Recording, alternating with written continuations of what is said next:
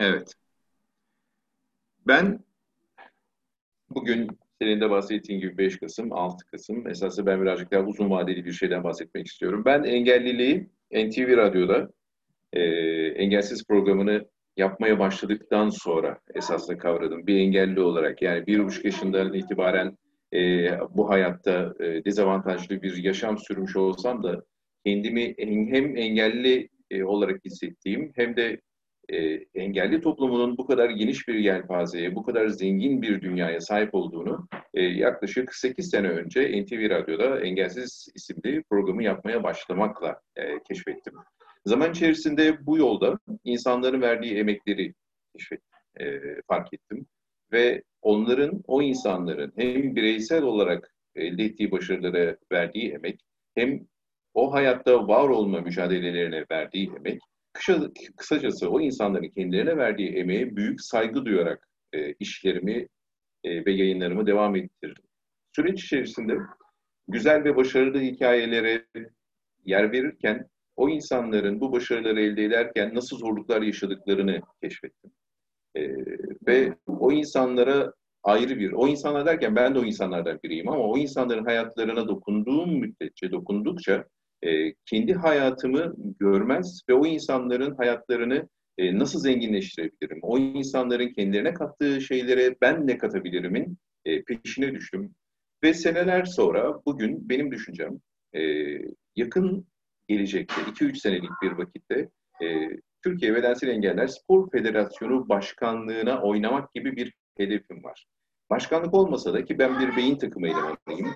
Başkanlık değil ama başkanlığın altında bir yönetim kademesinde yer bulmak istiyorum ki bu da bu yolda özellikle sportif alanda benim ilgi alanım o, uzmanlık alanım o ve bu alanda başarıya ulaşmış veya ulaşmaya çaba gösterecek olan insanların önündeki bürokratik engelleri, kişisel egoları çözmek için bir şeyler yapabilmek adına karar verici adımında da kendimi görmek istiyorum. O yüzden bu ne zaman olur? 2021'in sonunda, 2022'nin sonunda belki.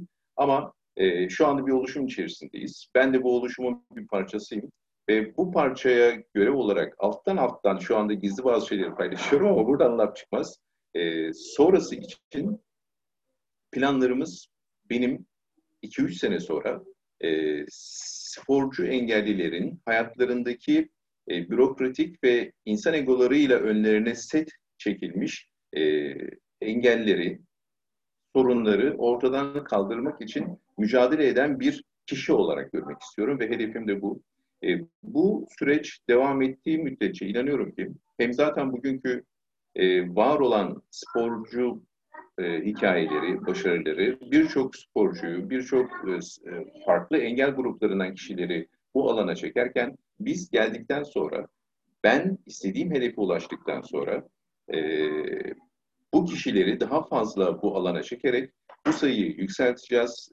Kendilerine ve yaptıkları işe ve hayatlarına daha fazla saygı duymalarına ve daha fazla emek sarf etmelerine, yaptığı emeklerin nedenli değerli olduğunu anlatmak için onların yanında bir arkadaş olmayı ben hedefliyorum. Dediğim gibi uzun vade değil, kısa vadede kendimi orada görüyorum. E, Eğer içinde olamasam bile yayınlarımla, basın gücüyle bu insanlara, bu kişileri, bu yönetim kademesine destek olacak bir yerde kendimi hep düşünüyorum. Sonraki aşamada böyle hatta 2022-2024'te Paris'te olacak galiba Paralimpik oyunları. Paralimpik oyunlarında oradaki başarıya ulaşmış sporcu arkadaşlarının yanında onların madalyalarını birlikte gösterip onların bir basın dili, yani basın sözcüsü diyelim, basın sözcüsü olduğumu hayal ediyorum. Ve bu da benim en çok istediğim, insanın emeğine karşı duyduğum saygıdan ötürü gelecekte yapmak istediğim ve olmak istediğim konumdur esasında.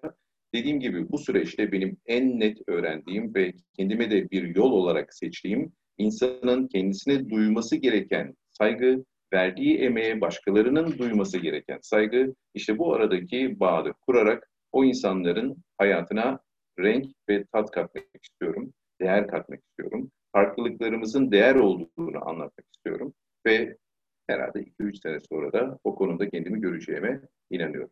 Siz de görürseniz şaşırmayın. Bu adamı tanıyorum dersiniz. Teşekkür ederim. Çok güzel.